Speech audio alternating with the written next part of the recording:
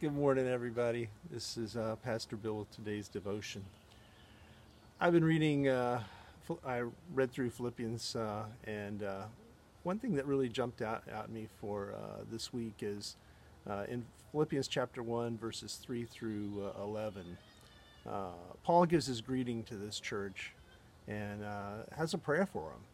And I think that prayer is applicable to us and our church and this time and this day. In verse 3, Paul says, I thank my God upon every remembrance of you, always in every prayer of mine, making requests for you all with joy.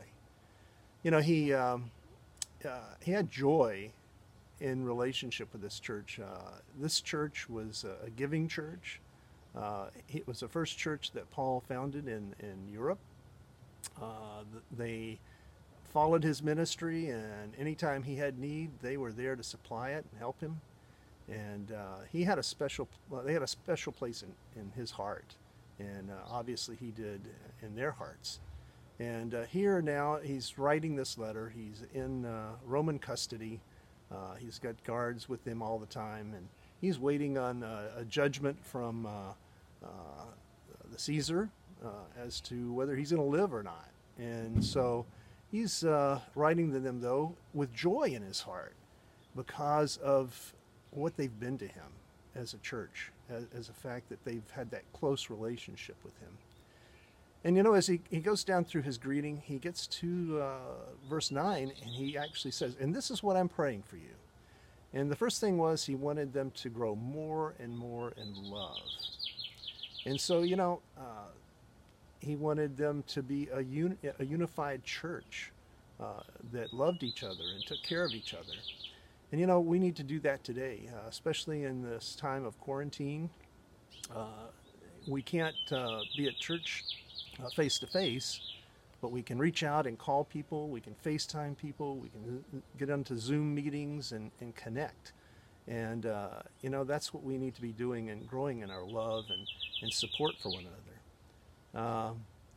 He wanted them to grow in knowledge and understanding, and so that they could understand what really mattered.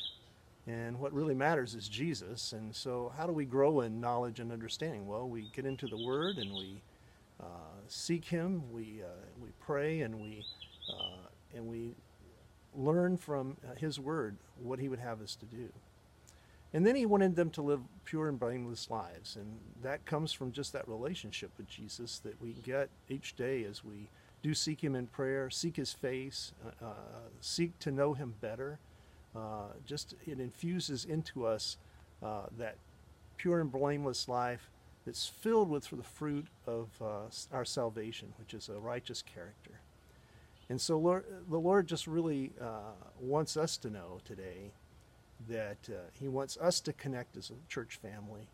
He wants us to seek Him, and He is there for us to bring us through this time and to bring us to a place that's closer to Him.